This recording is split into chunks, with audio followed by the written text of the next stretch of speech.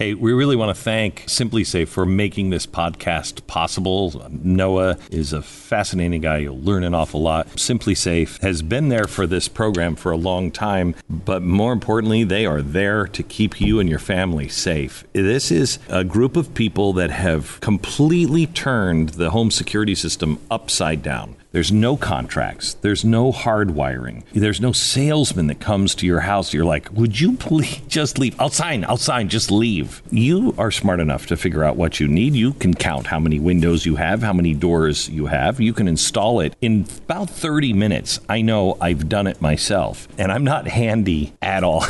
I come back, and I've put something together from IKEA, and there's usually about 15 parts left over. I have no idea where they should have gone. Anyway, anyone can do it. It'll keep your family safe. It is the top level security, and you won't believe the price. Simply Safe. Free shipping right now and a 60-day money-back guarantee. Just go to simplysafe.com/Glenn Beck. That's simplysafe.com/Glenn Beck.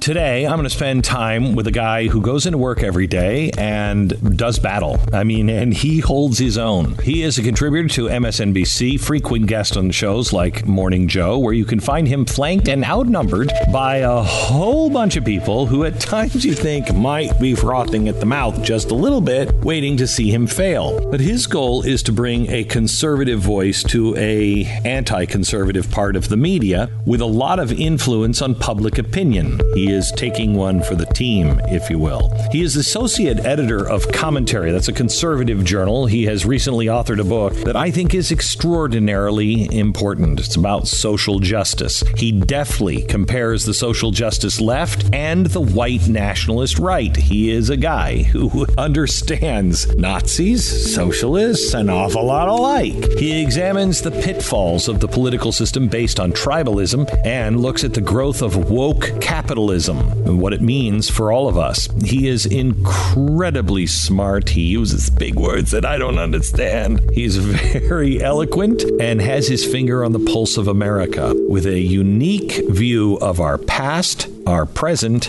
and our future.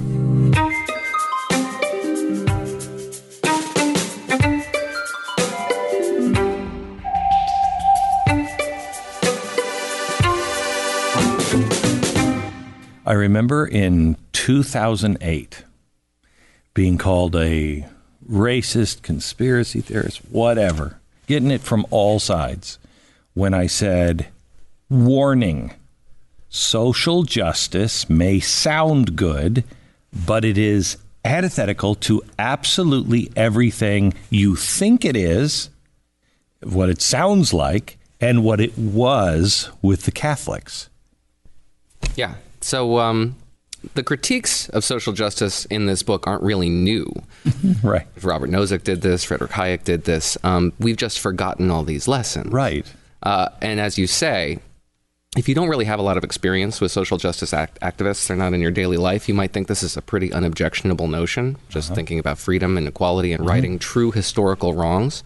And it is that, or at least it was that. But in the hands of its activist class, it has become the antithesis of the American idea. But isn't it, because I want to first delve into what it is, historically, et cetera, and then what it has become.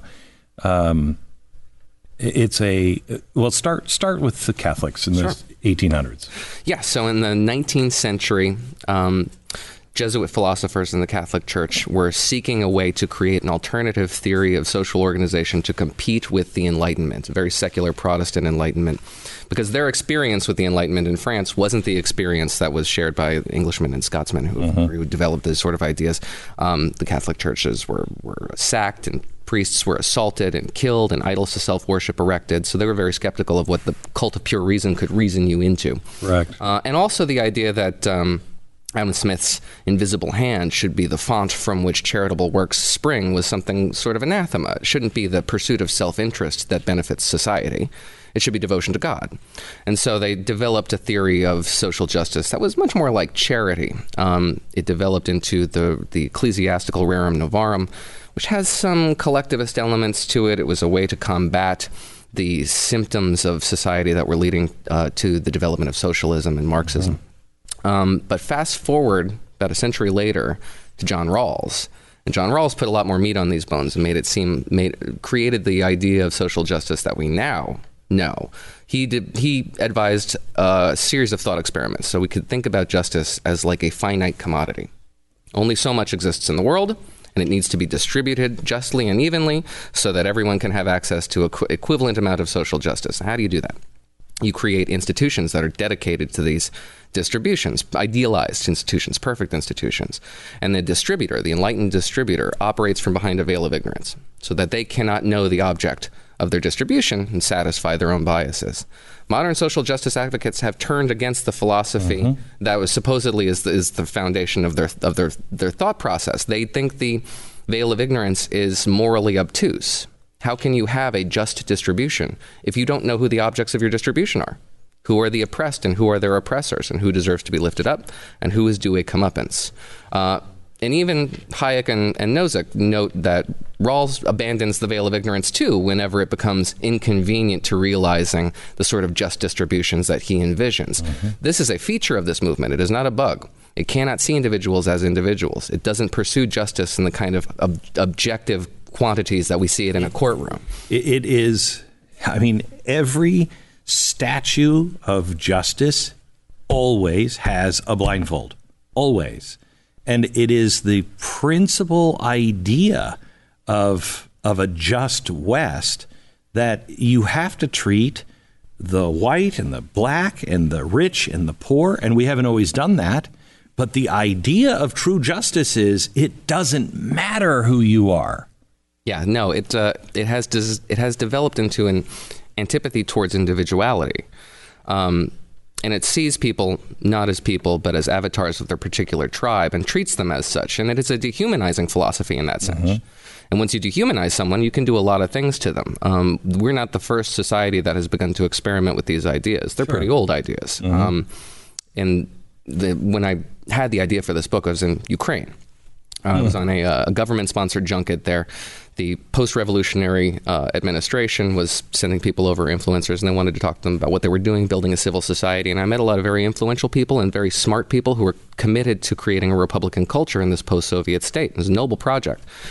But I was very disheartened when I sat across from the country's chief prosecutor, who explained to us at the time that they had no interest in, and it wasn't in their interest, and therefore not in our interest, to see them prosecute anybody who was engaged in violence in the Maidan Revolution on their side.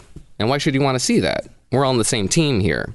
That was the kind of justice, an idea of justice that is common in the rest of the world, but it doesn't look like the kind of justice that we see in a courtroom. It looks to me a lot more like revenge. Yes, and you're feeling that now. Let me stay in the Soviet Union for a second. Lenin, first of all, everybody's starving because of his policies with the farmers. And then it starts to work itself out a little bit, and the farmers start to make some money, and they're starting to sell their harvest, and it's starting to pick up, and things are kind of okay.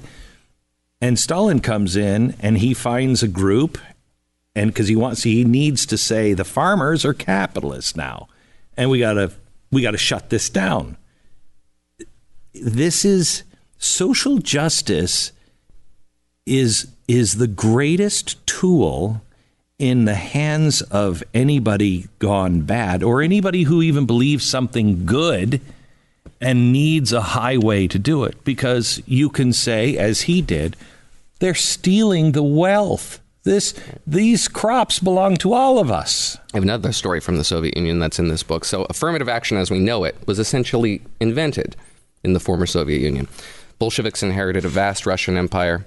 It was multi-ethnic, and the Russians governed it like viceroys. And they did so in a very chauvinistic way. Russian chauvinism was a problem, not just from a governing standpoint, but from a paradigmatic standpoint. This was an assault on the kind of egalitarian global communist order they wanted to build. So they developed indigenization policies, lifting individuals up in these individual republics who were representative of the ethnicity in those republics. But that was only one half of this program. The other half was to disempower and disadvantage ethnic Russians. Ethnic Russians would be denied a sense of nationality, of nationalism. They were to be punished for the approach that they took to governing these territories. This policy was a disaster. These people, most of the individuals who were lifted up, a lot of them were incompetent apparatchiks. Many of them were liquidated in the purges. But the kind of backlash that was sown as a result of this policy among Russians resulted in its exact opposite.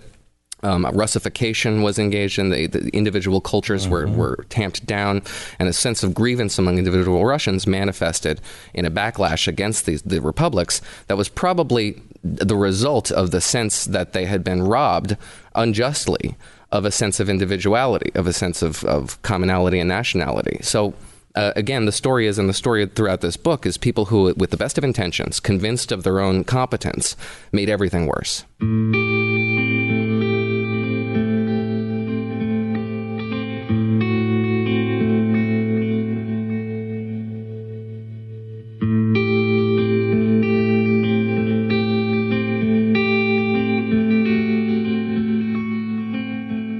I will tell you, I have been watching the rise of this and tired of warning against it. We're seeing, and I want to get into identitarianism, we're seeing all of this just turn around and backfire. I mean, an example I think Americans would be able to relate to is, I think Barack Obama had the greatest opportunity of any president ever. If he would have been transformative in nature on race, if he would have been more like the King message, more like the Gandhi message, more like Nelson Mandela, it would have changed everything. But he believed in collective salvation. He believed in social justice, and social justice feels like vengeance. There were some times when Barack Obama was transcendent on race. In particular, I'm thinking of the wake of the verdict in the Trayvon Martin killing trial. That was a transcendent message. But he delivered different messages for different audiences. Yes. That was the message for the country, and It was very healing. If he would have been the guy who spoke at the Democratic Convention in, what was it, 2004, right, it would have been transformative. Yeah. Would have been transformative.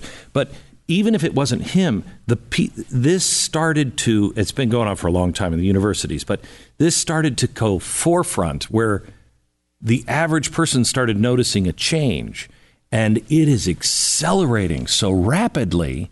And we're starting now to say, I think Kavanaugh was a breaking point where average people went, wait a minute. This could happen to me. This could happen to my son. This isn't justice. This is not.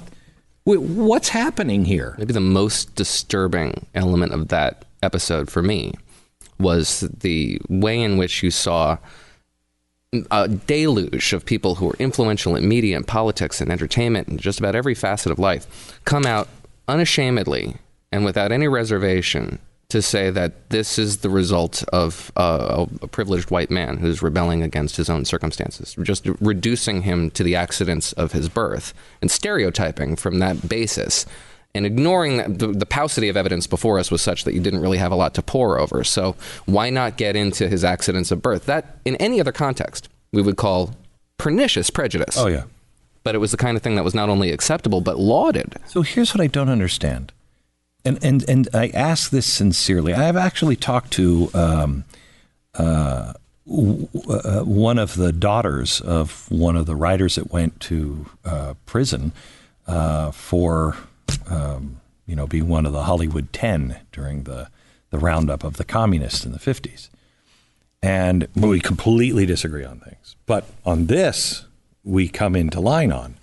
And I literally don't understand. How can people who say they represent a group of people who have been afraid to say who they are because they were kept in a closet, or a group of people who have seen jail time for what they believe in a political sense, people who have been oppressed. How do they not see all that's happened is you're flipping the script? Instead of Gandhi, Martin Luther King, judge me by the content of my character. Judge me by merit. Martin Luther King said, live up to the words of your founding documents. We throw those out now. Yeah, those appeals to common humanity are judged to be insufficient to the moment by the social justice activists. So what's wrong with us? Well, how come we're not seeing that? So this is a common human impulse, right? I mean, the kind of tribalism and identity politics is so common and ingrained and universal that it must be an evolutionary trait. So the fact that we have these structures in this country that are designed to thwart those impulses is not a natural condition, and we're essentially rebelling against our own humanity. Mm-hmm. It has worked in an entropic way, in part because the founders were so far-sighted. Mm-hmm. But it is not a natural condition. We are rebelling against nature. You start with Kurt Vonnegut, and you say it's actually worse than what he saw in 1961. Tell the story and explain how it's worse, because he came up with a pretty dystopian look. Yeah, it's Harrison Bergeron. So the story of Bergeron takes place in the distant future in 1961, but it's right. Not too far from now. Right. In which society was characterized by negative discrimination, the kind of discrimination we were talking about in the Soviet Union. Individuals who have advantages bestowed on them by nature, natural advantages of birth, whether they look attractive or they have unique athletic abilities or they're intelligent, they are disempowered by the state, given various impediments to deny them those privileges. So, a mask if you're beautiful. Mask if you're beautiful, acoustic distractions if you're smart, weights around your legs if you're athletic. The design being social equality, but downward social leveling.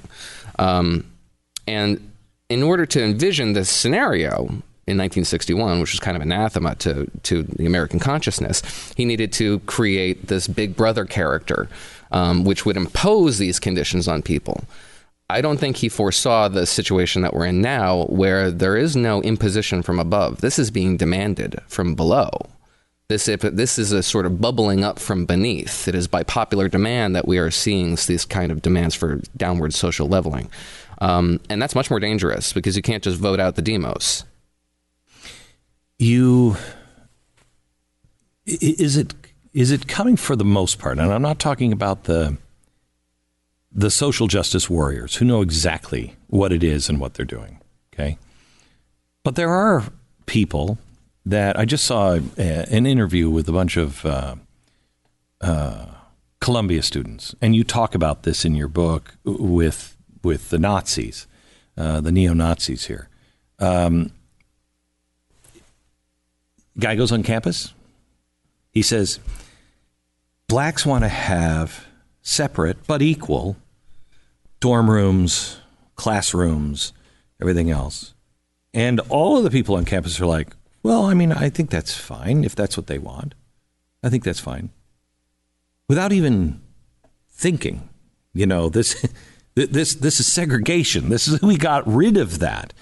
But as I was watching it, I thought that is, for some, that was motivated, I think, by, look, I don't care what people want to do. If you want to live together, live together. You don't want to live together, live over here. It's fine. So this twisting of right and wrong and universal endless truth, part of it is coming from our own strength of just wanting to get along. Right. Just wanting to do the right thing. Yeah, I mean, there's one thing to be said for wanting to steep yourself in a lifestyle that complements a particular field of study. I don't think there's anything particularly wrong with that. The new, although it might manifest in something you could call segregation, that's not necessarily healthy, but it's not an assault on the American idea. What's a little different and a little more disturbing, is now the pretense that this kind of segregation has anything to do with study is being abandoned. You see non-faculty administrators now saying that we need to have essentially segregated spaces in all forms of campus life, segregated lunch tables even, because it prevents, quote, uncomfortable learning. It's insane. Have you ever at any time learned anything in your life that was worth it, that didn't cause you some sort of discomfort, pain, questioning? Right. No, this is the essence of competition in markets. There's no advantage to be gained in stasis. It hurts when I work out. Immunization, not sure. that I work out, but neither, tell you the truth. To my wife's consternation. You should, otherwise you'll end up looking like me. Unfortunately, though, this is the sort of thing, and I said this is bubbling up from beneath, but this is seen as the most healthy approach to developing a sort of communal instinct, because the notion here that segregated areas of lifestyle and complete separatism is the way to create some form of racial enlightenment seems to me a very difficult way to combat racism. You're basically telling people that the only culture you're allowed to appreciate is essentially your own. I don't know how that combats the kind of hatred that social justice advocates say they want to fight. But when you boil it down, when you talk to them and you start, really working through these issues, it doesn't become about addressing hatred and creating more common understanding and commonalities and universality. It becomes steeping yourselves in these grievances, holding fast to these grievances, because they are empowering. You just said, with Kurt Vonnegut, that we would accept it and bring it on ourselves. I think we've gone one step worse. I think we're incentivizing people to be intersected. If you can find a way to a grievance, congratulations. You're 10 points for you. Find another one, another 10 points. We are celebrating. It is truly a rejection of everything we've ever been as a nation. We are celebrating our differences in a negative way. We are looking for things that kept us down, where Americans were always like, I don't know, Rocky Mountains. I got a horse, wagon, let's go. You know what I mean? Not me. I'm glad I wasn't around at that time. But we were never put off. And the people used to always say about America, they still do, which is saying something. You know the thing I like about Americans? Is they're almost naive. They trust everybody. We never turned each other in. We never turned on each other. We didn't matter. We had our problems, but in the end, we were in this together. We're not. Nothing. We're being dismantled bit by bit. And people are smart. They see incentive structures. They know that there is capital in victimhood. And when you create an incentive structure for a certain type of behavior, you're going to get more of it.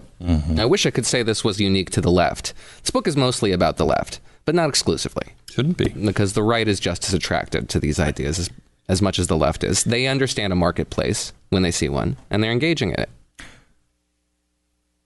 When I was at Fox, 2009, 10, I kept saying, Democrats, be careful. Because you're not always going to be in charge. Don't do this, because you may not think it's a problem now. But what is it that you're creating that's coming in after? Now we have Donald Trump. Now I find myself saying, Republicans, don't do this. Because what are you doing? You're creating somebody else that's going to be a bigger dog. We jump both sides. We want our vengeance. We want to shut people up. How does this end? So, I have good news and bad news. Okay. Start with the bad news. Oh, well, that's unfortunate. Just because I just wanted some happy news. Go ahead. Start with the happy news. Well, you got to get to the bad news for the happiness. So the happy news is I don't think the kind of downward social leveling that social justice advocates seek is possible in this country. The institutions in this country are not equipped to mete out the kind of justice that they seek. So that's the good thing. I don't think these without a whole entire remaking of the constitutional order will we see that kind of... Aren't we? I mean, just look at the Green Deal. Forget about all the cow farts and all of that stuff. Just the line in the new Green Deal that it is to reform our system and change our system into a system of ecological and social justice. Yep. It is that fundamental transformation of the entire economic system. Absolutely. So I read the Green New Deal, the proposal, the subcommittee proposal, the FAQ, all that stuff, and it is only tangentially related to environmental remediation, right? Most of it is about these ideas about progressive desiderata that they've been seeking for generations. The notion... Excuse me, what's a desiderata? Oh, desiderata, desired, objects of desire. So the notion here that you're going to have through the Green New Deal, the federal jobs guarantee that FDR wanted in 1937, tomorrow, seems to me unlikely. The notion that you're going to have Medicare for all, and you're going to wipe out a $900 billion industry tomorrow in this one proposal, seems unlikely. So yes, you're moving towards a transformation of society, but it is one that has been at least 100 years in the making, and so far it has encountered a series of impediments. I'm hopeful that those impediments are not going to disappear tomorrow. The problem, however, is that the social justice advocate who has developed these moral imperatives will encounter this resistance and then react in one of two ways. One, despondency, withdraw, back off, say your political activism isn't worth it. And the second is to radicalize, to resolve to attack the foundations of these institutions because they are so immoral and so unresponsive that they cannot be allowed to stand. And that is, in my view, by Wall Street, why we have seen so much political violence in this country over the last 10 years, more than we've seen in a generation. It began with Occupy, and it has only gotten worse. Right and the left fringes are at one another's throats in the streets, literally knifing each other in the streets. It's sort of the narcissism of small differences there, that these two groups resemble each other in more ways than they don't. But yeah, they're at each other's throats. And I think that is a product of the fact that they are reacting with frustration because their demands cannot be met. Do social justice warriors, for instance, you look at the people up in Portland and Antifa, and you have a hard time squaring the circle on this one.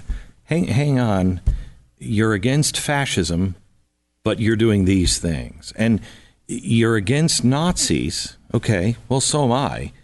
But you're acting an awful lot like a Nazi. Right. I mean, they might have subtle differences, but when it comes to social justice, when it comes to really socialism and the way the state operates, they are just two sides of the same coin. Everybody was horrified by what happened in Charlottesville, as we should have been. But it wouldn't have come as a surprise if we had reacted as we should have to the events in Sacramento a year earlier. In the year prior, you had a demonstration of permitted white nationalists rallying under fascist flags, and they were attacked by the proto-organization that formed Antifas called By Any Means Necessary. And these two groups, rallying under a communist flag and a fascist flag, attacked each other in the streets. People went to the hospital. There were serious injuries. It was a melee, video evidence everywhere. And we didn't talk about it. It was America's Weimar moment. And we did not talk about it. I don't think we wanted to see what was happening, but we should have. What do you mean by America's Weimar moment? It was the moment in which it's probably it's unlikely that we're going to see the effects of the Weimar Republic here, incredible inflation and political instability. But the notion we can talk about our debt on another episode. I'd be happy to, sure. But the notion here that we are beginning to see the elements of identitarian politics manifest in street violence is, to me, a warning sign of the kind of instability that was experienced in the interwar years. And it's hyperbolic, sure. But the notion here that we're experiencing something that could become the kind of formative experience that Hayek had is, to me, something that shouldn't be ignored. And yes, we would address it with the terms that are relevant to creating the kind of urgency that I think the crisis demands. You're the first person I've talked to that's in mainstream media at all that even begins to understand identitarianism. It is so pernicious and yet so easy to see how people can fall into, in my opinion. See if our understandings are the same.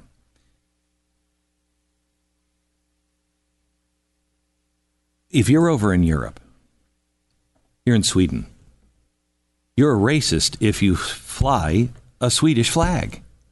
It has to be the U flag. You are being forced to lose what is uniquely you as a group of people. Instead of saying, like Walt Disney, this is Fantasyland, this is Adventureland, this is Tomorrowland. You can go to all of them, but they're different. They're all each different with their own personalities. I was in Sweden and somebody said, well, we just don't really have our own culture. And I said, what? I said, I've never seen architecture like this any place else I've ever been. OK, I'm not finding that in Bangkok. I'm not finding that in Chicago. I'm not finding that anywhere. Here, this is your culture. And they're being forced to abandon it at the same time. Injury upon injury, they are saying also, you're a racist if you believe that what you grew up with is good and right, noble and has a reason to be preserved or even talked about. You force people, as soon as somebody comes in and you have a population that feels that way, and they come in and say, no, we have a noble culture. That can go awry that fast. Yeah, you shouldn't be surprised that there is a backlash to that sort of thing that manifests in really extremist ways. It's what happened to Germany. So we have something like that here on the social justice left, which is, they embrace a contradictory notion. At the same time, America doesn't have a culture. It has this sort of hodgepodge that has been appropriated, ill-begotten goods, essentially, from other cultures. And so it is, at the same time, while we don't actually have a culture, the culture that we do have is not our own and is misbegotten. And as a result, we shouldn't welcome or celebrate anybody assimilating into it. That is a form of captivity. And the result is that you have the extremist response to that, which is to say essentially not only that we have a culture, but it is a supremacist notion of that sort of cultural identity. Group identity, again, is an evolutionary trait. Mankind cannot live in the kind of hermetic individuality that is envisioned by the extreme libertarian idea of social organization. Correct. Simply doesn't work. Wait. Explain what is the extreme? The extreme idea of mankind is divorced from the kind of civil mediating institutions, non-governmental institutions that result in community. Like yes. Churches, community organizations, what have you, creating a sense of common purpose around a shared identity. Articles of Confederation is too close to anarchy, and so constitutional. But you can live much freer than this, and you do have systems. And the American civic religion around the Constitution has sufficed for a form of political identity in this country for the last 240 years. And it's a pretty healthy one. I mean, the First Amendment protects you from the government infringing on your right to freedom of speech, right? But at the same time, we don't view the First Amendment as though it was just a protection against government intrusions. It has become a religious idea about a capacity to express ourselves in whatever fora we want. And that if you personally infringe on my right to free speech, that is an infringement of that civic religion. It's a broader understanding of what the Constitution really was, and it's one that I think is especially healthy.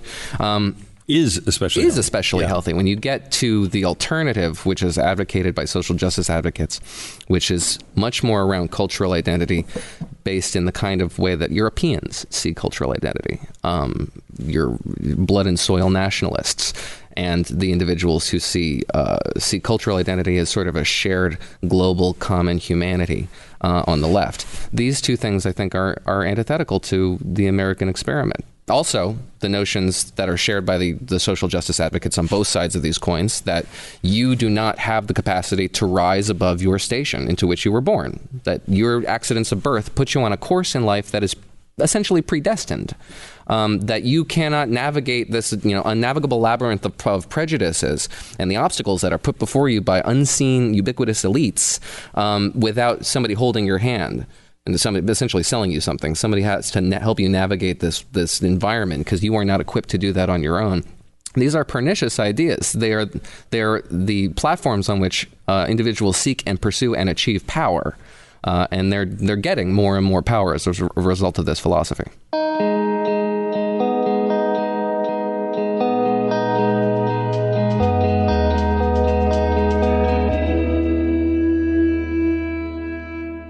So, talk to me. You're a scholar on Russia. You still follow it pretty closely? What's happening in Russia? Not as closely as I would like, but yes, I studied it in undergrad and grad. Okay. You know who Alexander Dugin is? Yes. Okay. Good for you. Fourth Political Theory. Have you read that? No. That's his book that has said communism didn't work, fascism didn't work, capitalism doesn't work. But we're going to take the best of those, frightening, and come up with a new system. It's the Fourth Political Theory. And when you read that, when you read, you may be different than I am. I read Das Kapital and was like, this is ridiculous. It was gobbledygook to me. Some people read it and they're like, oh, it's fantastic. His theory is ridiculous, and beyond that, it is terrifying. Okay, he ties it directly to end of times kind of philosophy. World has to burn down completely before it can restart and give a rebirth. It's terrifying. But his arguments, which are being espoused by people, honestly, like Steve Bannon and others, if you don't know what he's talking about, if you don't know where this leads, it is so seductive. Yeah. How do we back away from this nightmare when everything in culture is pushing you the opposite way? Yeah, so we're a victim of our own success here, right? We are so prosperous and so comfortable, and the generations we now have at least two, probably just one generation, my generation, but another coming up behind me, that have never experienced anything resembling political violence. They have never experienced the kind of systemic public sector oppression resulting in violence in the streets that other societies are much more familiar with. And so they have begun to romanticize it, having never experienced themselves. It is essentially, it is the bloodlust of the bored and the comfortable.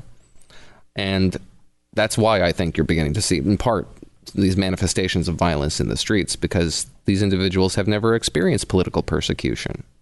And so they're begun to fantasize about it as a very effective tool in the tool shed, just another one to effect a political end. But they do actually convince themselves that they are oppressed. Yeah, I think they genuinely see themselves as oppressed, again, because they do not know oppression. It's an insult to the rest of the world. I mean, I hope the Chinese never hear about our oppression here. I was in Mexico City with my wife for 2 days, and I interviewed women who were slaves that were just freed by one of my charities. And one of them literally had chain marks around her neck. Okay, you know that famous picture of the slave with his shirt off and he's standing in the chair or sitting in the chair and you could see the whip marks? That's what she looked like. It was horrifying. And I'm spending 2 days with these guys, and we're talking about, what they went through and everything else. And this woman, I give her a blank piece of paper, and I'm cutting something with her, filming her. And I said, I want you to say your name, And then I want you to say, I was a slave, but no one writes my story. My life is a blank piece of paper, and I write my story. She said, no. And I said, why? She said, because I was never a slave. They might have called me a slave, but I was never a slave. Chain marks around her neck, okay? I fly home, and my wife and I are just like inspired and devastated. We land, I look at the TV, and people are crying on TV in America about the oppression that they're feeling from statues in the parks. And I about lost it. I was...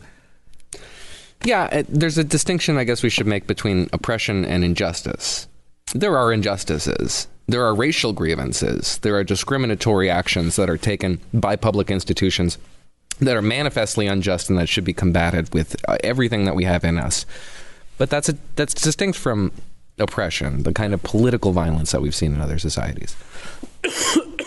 Excuse me. That's all right. Talk to me a little bit about where we're headed with social justice. Do you think? Who are the pernicious organizers of social justice that we should be watching for? What are the moves that are coming that we should be aware of? Well, it's much easier to see them on the left than on the right. On the left, it has become such an organizing principle, an unchallenged, unquestioned organizing principle that it's just in the water. And people talk about social justice as though it was just a nod to just being a good person. Mm-hmm. You say it like, I used to hear my boss talks about how in the 1980s or so, you would append "and the environment" onto whatever it was you were talking about, because who hates the environment? Right. It just marks you as a good person. Correct. Social justice has taken that place. Yeah. So you just say social justice, and it appends social basically onto just any other word, and it modifies it and destroys its meaning, is what Hayek said, but also it marks you as somebody who's socially conscious. They are out in the open. They're easy to identify. On the right, it's much harder to see them. They are underground. Who are they? Philosophers of the Dark Enlightenment, which is exactly what it sounds like, an attack on Enlightenment philosophy. People like Curtis Yarvin, who writes under the pseudonym Mencius Moldbug, who advocates for an anti-democratic philosophy, an anti-republican philosophy, who was attracted to Donald Trump's movement, and Donald Trump's movement was attracted to him. He was apparently in contact with Steve Bannon when Steve Bannon was in the White House as a chief strategist for the president. Steve Bannon, I give, and I assume you know where I stood with Donald Trump during the election. I thought he was an extraordinarily dangerous man because of who he was surrounding himself with.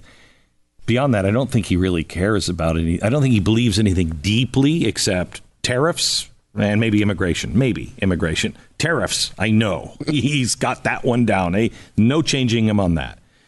The rest is, I don't know. Yeah, bring them in. Sure, I'll play to them too. Steve Bannon, however, knew exactly who he was. And you have this movement in Brexit the same exact way. You're mixing, and the media does this, and it is incredibly dangerous. They take everybody and they mix them together. Steve Bannon, Glenn Beck, same. No, not at all. Completely different universes. Anyone for Brexit over in the European Union? The same. No, they're not. They're not. How does the average conservative give me some way of knowing who's who? If you're just somebody who doesn't really pay attention, how do you know who you're standing with? Well, so Donald Trump in 2016 embraced a lot of ideas that are antithetical to conservatism, right? Among them, some of the stuff we talked about, notions like you as an individual are being robbed of your station in life, that which is your due, by a series of ill-defined elites. Obstacles are put on your path, and that you have to appeal to a strong hand to restore it. Wait, can I play devil's advocate here and have you answer to them? Well, we tried the Tea Party. We tried everything else. We tried to stand up. They're not even listening to the people anymore. They don't care. It's a cabal. Who's they? The Republican Party. It's a cabal. Oh, well, yeah. So what is the objective here? You're saying that reduced spending and fiscal... Yeah, well, it's a Tea Party things that, hey, we want... Because Donald Trump's movement wasn't against fiscal profligacy. No, I know that. I'm not defending. Mm-hmm. I'm playing devil's advocate, okay? If you don't know, I was not anywhere close to the Trump campaign. Yeah. Okay. So I'm just playing devil's advocate because this is what I heard. Glenn, we tried to do it the right way. And it is so stacked up with corruption and greed and the media, you're never going to burn it down. Burn it down. Yeah, I heard a lot about that. Also, what has conservatism conserved was a question I was posed very frequently. And that to me is so myopic and just simply rejects objectivity. Barack Obama's presidency all but ended in 2011. The legislative phase of Barack Obama's presidency was over. Mm-hmm. They confirmed a couple of judges but when they lost the Senate in 2015, that was the end. Mm-hmm. Conservatism served as a bulwark against change, which is what conservatism tends to do. And if you reject that, you are rejecting what conservatism's fundamental elements are, which is preservation, not radical transformation. And then the burn it down crowd really wants radical transformation. They're not entirely clear on what that transformation is, but they're consumed with the belief that everything must change, that these institutions that have preserved this republic for 240 years are failing them and their families, and therefore they are not worth preserving. That's not conservatism. That's something. No, I know. And I don't think that is... I think that might be a feeling, but I could be wrong. As maybe hopeful thinking.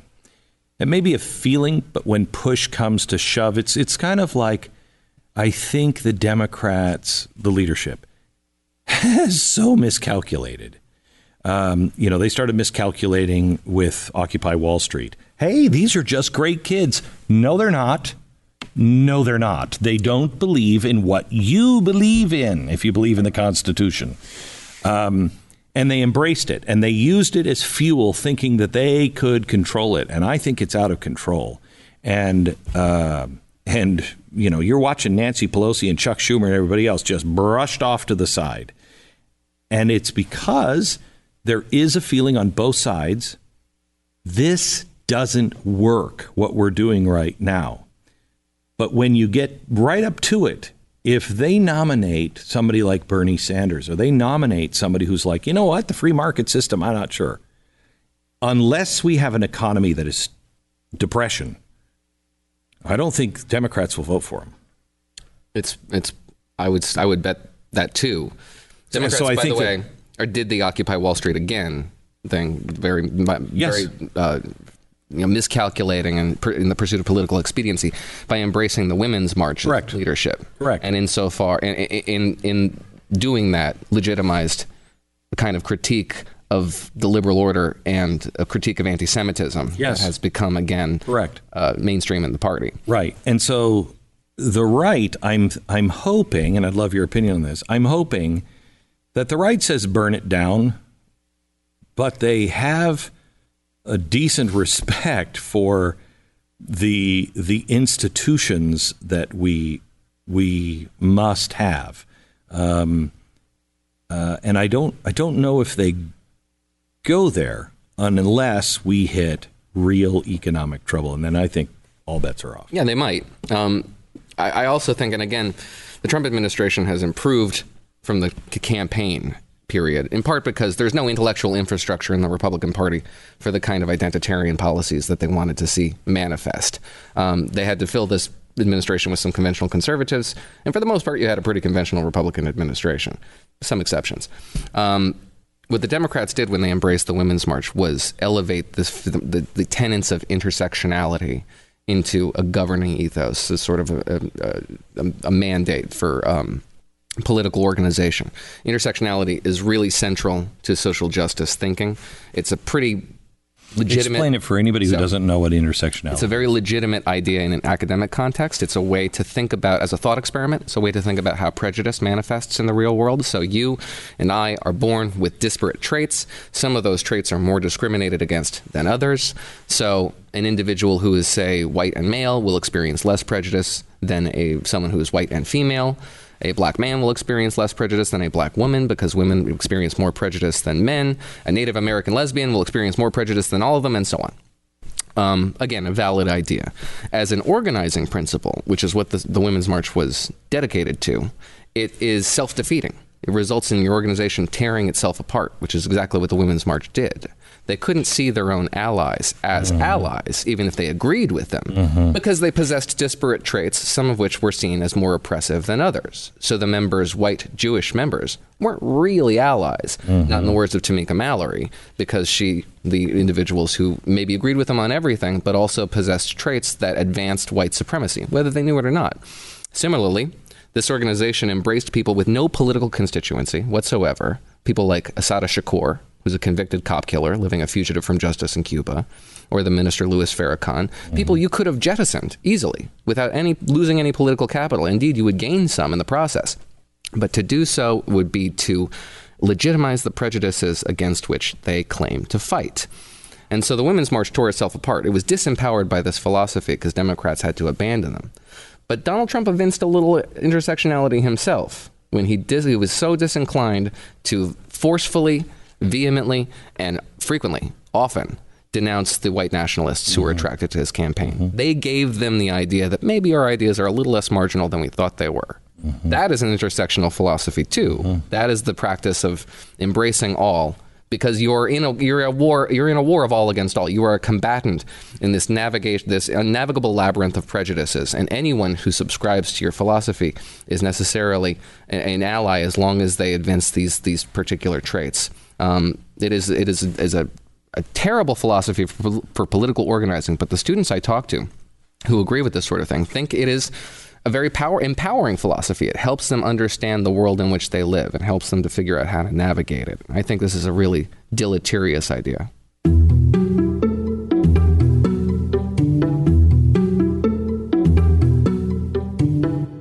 Let me go to the press for a second.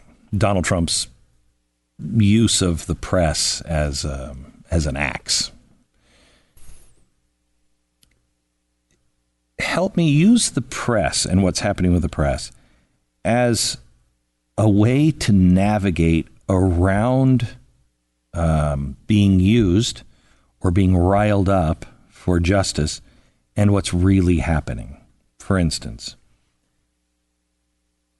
I'm sorry, but the press is just, they are who they are. And if they just came out and said, yeah, I'm liberal. Pretty much everybody who works here is liberal. We don't really see it the same way. That doesn't make me a bad person. That's the way it is. And had respect to say, here's somebody else who's really smart on the other side who sees it someplace else, some other way. And you had that conversation, we wouldn't have these problems. Instead, they insist that they are fair and they're the arbiter of truth. And it's many times, not always. I read the New York Times, sometimes really good stuff in the New York Times, sometimes garbage. People listen to me. You could say the same thing. Sometimes garbage, sometimes really good stuff. Okay, that's fair. Conservatives know that there is a glass ceiling over us. You know, I signed a contract with ABC. I never served one day because they put a press release out. Care went to the mouse and the mouse folded. Okay. Everybody knows that. Okay. Donald Trump is saying things that people know is true. And instead of going, you know what, the Kavanaugh thing, or, you know, at times the Russia thing really did get out of hand, they just keep hammering back. They're winding up their audience. He's winding up his audience. And the person who knows both of you suck sometimes. don't know what to do. They are forced to pick a side. Yeah. So as a member of the press, sort of, I don't consider myself a reporter, but I am in the media. I think everybody goes to work every day wanting to do the best job that they can do. And in the very beginning of this Trump administration, I think there was a sentiment that prevailed in a lot of places in the press where I didn't work at the time, so this is speculation on my part, that this was a new phase of history, that we had entered a crisis period and that it was an all hands on deck moment. And it was the fatal conceit of the resistance that viewed American institutions as far more fragile than they are, as not as tested and capable of maintaining themselves, self-perpetuating in an entropic way, that they needed to be propped up. And that was a terrible conceit. It's the kind of thing that moves you from being mission-oriented, from being objectivist first, to being an activist. And I think you did see a lot of that in the press. I think you're seeing less of it now, but it is still prevalent. And you probably all know who the main practitioners of this sort of thing are. But it is out of a fundamental lack of appreciation for the robust stability that has been the result of American institutions. They can withstand somebody who is potentially disrespects the office of the presidency, for example. A pernicious actor, a malicious actor in a position of power and authority. We're actually seeing, I think, one of the greatest experiments in the executive branch that we've seen in a generation or more, in the fact that we have a really understaffed executive branch. We don't really need as much of the executive branch as we have because the Trump administration has not fully staffed it. A lot of that's not great. The number of acting cabinet level secretaries is not wonderful. But I was very, and I have a background in education and diplomacy, and I was one of the few people with that background who was very happy to see the State Department sort of gutted, because it is overstaffed and overburdened, and it is replete with this idea that process and process alone is the means to an end, that engagement and dialogue is sufficient diplomacy, and that sort of thing needed to be purged. And I was fortunate to see that happen. But there are dangerous things that could result from having an understaffed administration. This administration has been fortunate insofar as that it's existed in sort of this period of placidity. There hasn't really been an exogenous crisis that's really tested them. But also, everything's still moving along pretty good.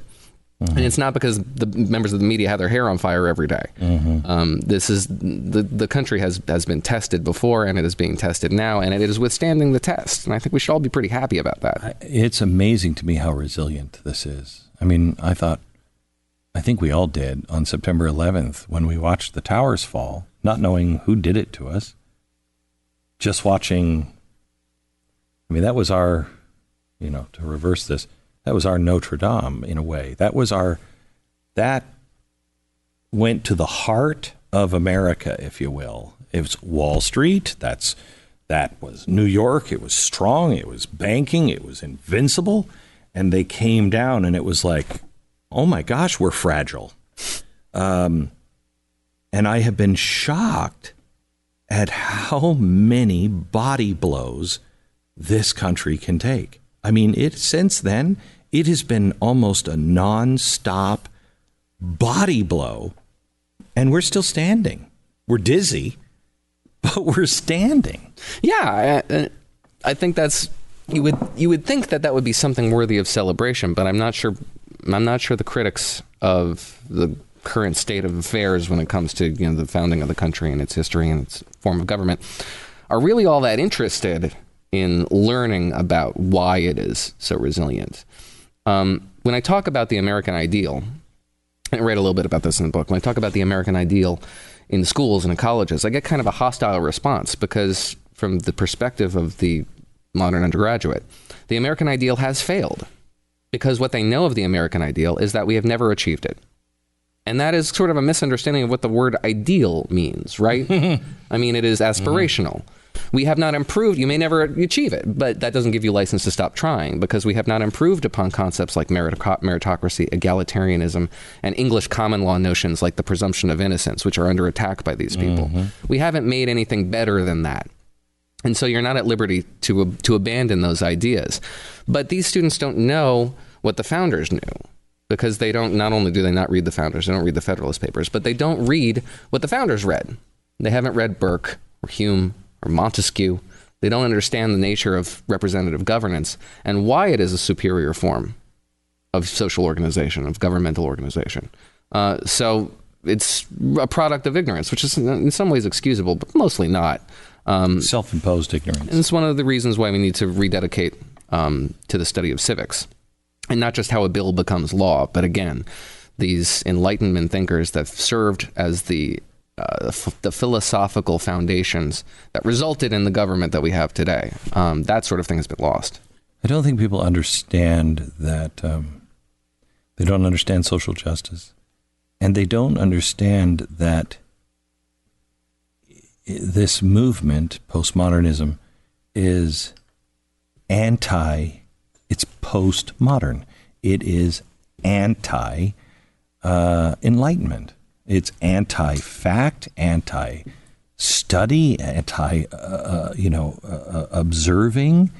It goes against everything the Enlightenment taught us, and it will flip us back into a world of, I don't even know. No, it's conceited, right? I mean, if you think you can remake the world anew, it's probably because you have no idea what the world was before. And, generally that you have a very, very high impression of your own competence, which is, so I think it's mostly hubris. I mean, a lot of that comes with youth. Most of it's beaten out of you, I think, by the real world, but not everybody succumbs to that sort of thing. So yeah, it's probably a function of ignorance. So the year zero mentality. I want to go back to what we talked about earlier about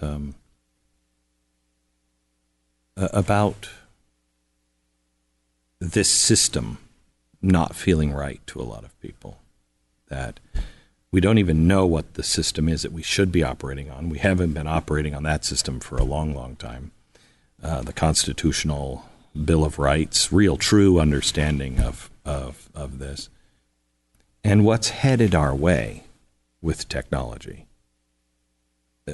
Technology, what we're looking at now, nobody is asking the big questions. Nobody's really, we'll talk about privacy. What privacy? Your refrigerator will be able to report on, whatever. And not necessarily in a nefarious way, but the capitalism that we're moving towards by choice is a surveillance capitalism that is the idea is to be able to predict you as close to 100% of the time as possible. Amazon changes from a sales company to a delivery company, in their own words, when they can predict 95% accuracy. We haven't even talked about that. We haven't even talked about that. And just that one thing becomes, do you have self-control or self-will? Are you determining your future, or are you being shaped for the future? So what kind of impact do you think that'll have on our political environment? I think we're already seeing it. I mean, unless we start talking about deeper thoughts and root ourselves into what is real, until we dislodge ourselves from thinking that the end-all be-all is the wealth of nations and realize that moral sentiments needs to be put with it, we don't survive this. Until we can say, yeah, that's life, and define it clearly. How can we possibly expect to live in a world of AI and teach it don't kill? Yeah, I mean, that's fascinating. And frankly, I haven't devoted a whole lot of thought to it. I mean, just about everybody who wrote an economics book has also wrote an ethics book. And there's kind of a reason why, Adam Smith wrote an ethics book, and Hayek's written an ethics book, and Marxism is an ethical philosophy, and in many ways it has very little to do with economics and much more to do with human interaction, in part because economics isn't really, it's the dismal science. The science part is really de-emphasized. It's much more about philosophy and how to organize societies. I'm less skeptical about innovation, I think, than a lot of people who share my political inclinations. In part because I'm not a technophobe. No, I didn't hear technophobia in what you're saying. These are reasonable fears, and I can't speculate on them because I haven't devoted a whole lot of thought to the idea. But I am hopeful about future economic development resulting from technology, in part because just about all the predictions of catastrophe that have resulted, about economic catastrophe have been the result of this idea of scarcity that doesn't exist, which is, again, an economic concept. But the scarcity presumes straight line projection, just stasis, that we do not develop these new resources. Right. Shale was garbage 10 years ago. We made that into a resource. When the American colonists were just crossing the Appalachian and navigating into the American Midwest, they saw silicon and bauxite in the soil, and it was just dirt because there was no value to it. We made these resources into the resources that they are today. Aluminum, was everywhere. It was just garbage. The extent to which you could process aluminum made it more valuable than gold in the Enlightenment period. We have the capacity to innovate to the extent that we can create these new realities and create new economic realities that make the old ideas of hardship and want resulting from scarcity seem really naive. So when people, environmentalists, talk to me about the catastrophe that is imposing upon us, with assuming even their own assumptions. I say that I will never bet against mankind's capacity to engineer itself out of a problem, because we've done it so many times in the past. That's an article of faith on my part, I suppose, but it's not unfounded. So, but when you're talking about innovating your way out, what I'm concerned about is the seeds that have been planted now, social justice, where there is no justice. It is vengeance. It is, you have it, I want it. When you have this period of, you're sitting in a studio that was owned by Paramount to make films, made all kinds of famous films in this room. That went out, and now then it made television and made, lots of television shows.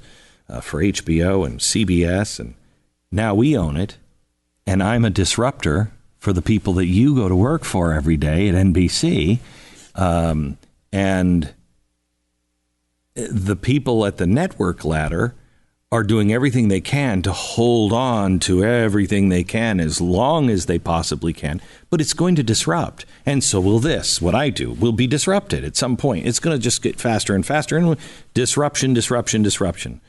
In all of that disruption, you have people who will want to manipulate things to hold on, to last longer, to stop things, and others that will be motivated to pit people against each other because it would be in their best interest. That's what I'm concerned about. I'm concerned about that 10-year period where everything's being disrupted and everybody's just trying to save their own ass. Yeah, well, I don't fear the disruption, and clearly you don't either. As a self-described disruptor, you welcome it.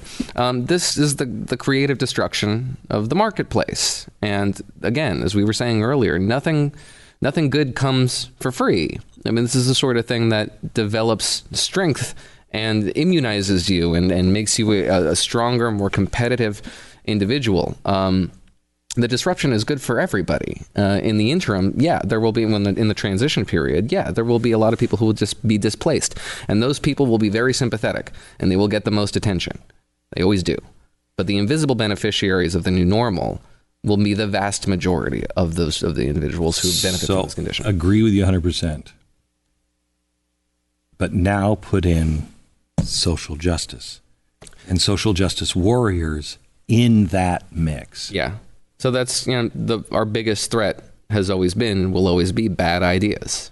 This is a bad idea. one that springs from a noble place with a very valuable philosophical foundation. And the people who are attracted to these ideas are not bad people. They're good people. These ideas are fundamentally about American ideas, and we should approach them like that. You are attracted to these things because you're a good person. I might agree with you in a lot of these ways, a lot of these ideas, but they are making our lives harder because they are fundamentally at odds with a lot of the ideas that are at the heart of this founding and are making us a less attractive member of a political coalition. That's sort of what I get to at the last chapter of this book, which is basically back to the Women's March. The Women's March was embraced by the Democratic Party for a time, and then it made itself so unattractive as a result of these ideas that they were jettisoned. They no longer had the political authority that they once held. So they might have some things they want to get done in government, but they're not going to get them done now, because they're no longer the kind of attractive member of a political coalition, and the only thing it wants to do is get to 50+1 at the polls. No political organization or movement jettisons its own members. Asking them to do that is asking them to abandon their instinct for self-preservation. Mm-hmm. You're fighting against the tide. It's not going to happen. You can marginalize and stigmatize bad ideas. That has been done many times in the past, often through conflict, and usually through circumspect approaches to isolating and stigmatizing individual ideas. Democrats and Republicans have models they can appeal to. Republicans marginalized the Birchers over a very long period of time and through circumspection and attacking these ideas in a series of ways, not so as not to make themselves the attackers seem unattractive. Democrats similarly exposed and removed the communists from the organized labor movement in the 1940s. There are models to which we can appeal if we really want to do this. It's pretty hard to demonize something when, I saw an interview with you with about 8 people, and you were quite brilliant. Thank you. Fighting there kind of by yourself. And it's a given they hadn't had time to read the book, but their gut level response is social justice is good. Right. And these are intelligent people. Yeah. These are well-read, intelligent, informed people. So how do you demonize when you have people? How do you expose and demonize when your voice is being relegated really to one channel of people?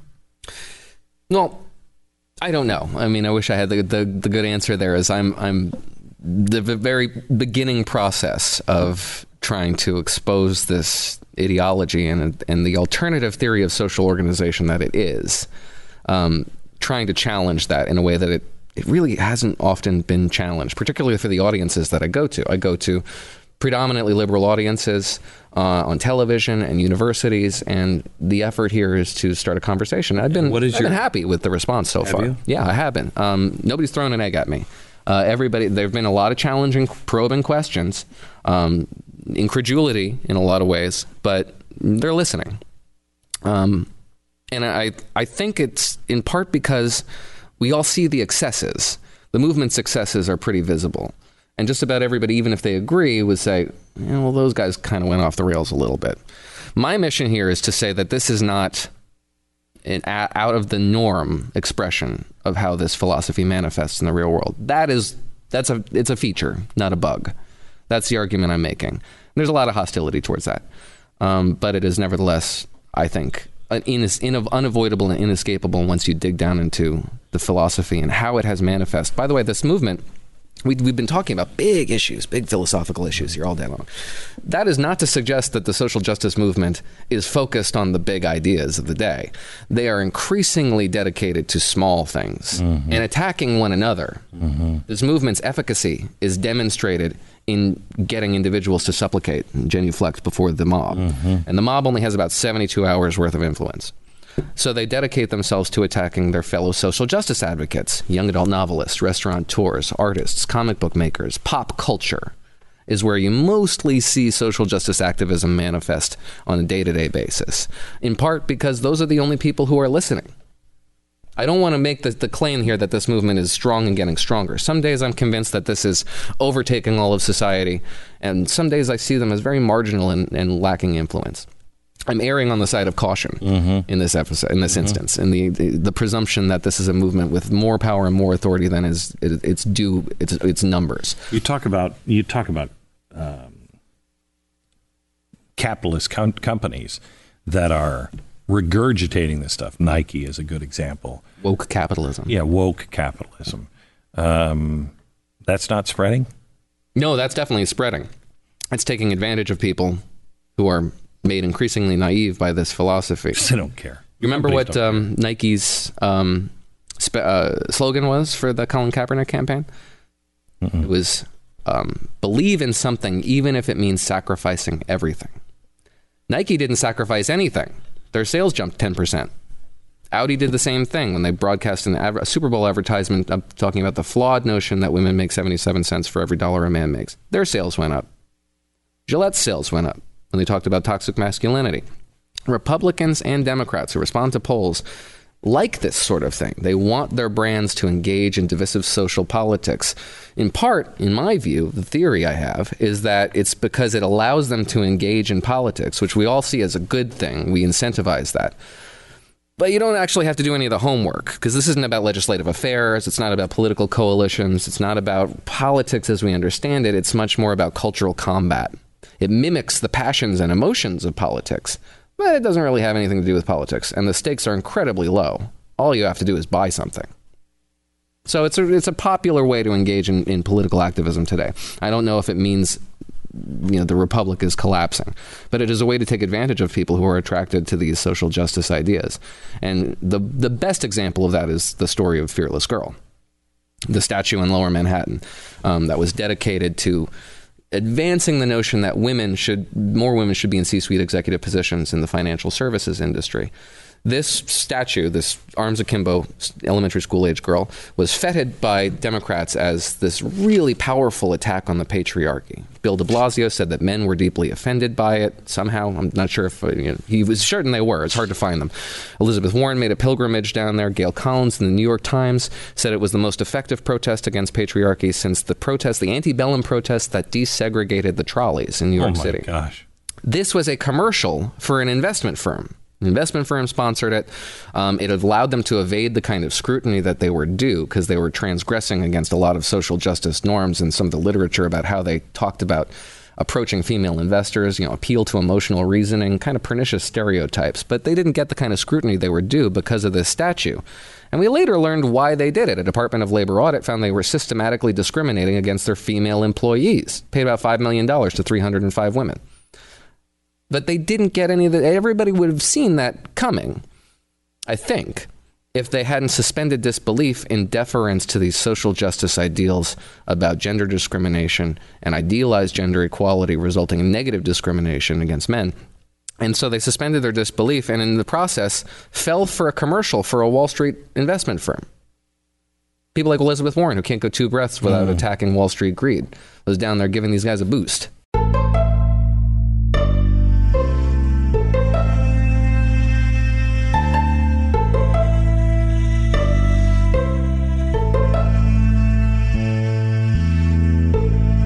Last question.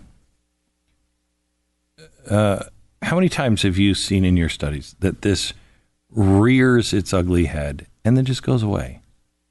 It's stopped without real negative impacts. So that 72-hour window, that's a real thing.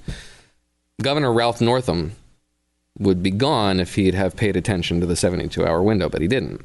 He said, if I were to leave office now, according to reports, then he would be viewed as a racist for the rest of his career. He's much better off trying to stick it out and hoping some event down the road gives him some other legacy. So he waited out the 72-hour window, and the outrage went away, and the Democrats who demanded his head have now sort of begun recanting. You see that pretty frequently. Unfortunately, you see the reverse more often, in part because it's an assault on commercial vehicles, commercial entities. Mm-hmm. The Twitter mob, which consists of maybe 3,500, 4,000 people, that's really angry, feels like the universe is coming down around your shoulders. And any firm with a fiduciary responsibility to its investors feels like its bottom line is imperiled by not acquiescing to its demands. And more often than not, they do. But if they hold fast for those 72 hours, a lot of times it just goes away. Maybe the sentiment doesn't. The notion that there has been some transgression that is due some sort of reprisal against the offender will persist. But its effectiveness as a vehicle for getting individuals, for example, fired from their jobs who have transgressed and just maybe said something inappropriate or maybe done something genuinely inappropriate that is due a response, that goes away within that 72-hour window. And you've seen some companies now respond by just not doing anything. You saw Governor Northam and just basically the entire government of Virginia that was implicated in all those scandals a couple of months ago. They waited it out. The movement demonstrates its efficacy by collecting scalps, which is why it's focused so much on its own, because those are the people who are listening. For the most part, if you're not listening to this organization, you can survive its wrath. And so that to me indicates that it's not this overpowering movement that is overtaking our politics. It can, and I'm treating it like it could, because I think it's worthy of that kind of caution. But I don't want to overstate the problem. I don't think this country is falling into a morass of totalitarian social justice identity politics tomorrow. That's great. Noah, thank you. Thank you so much for having me.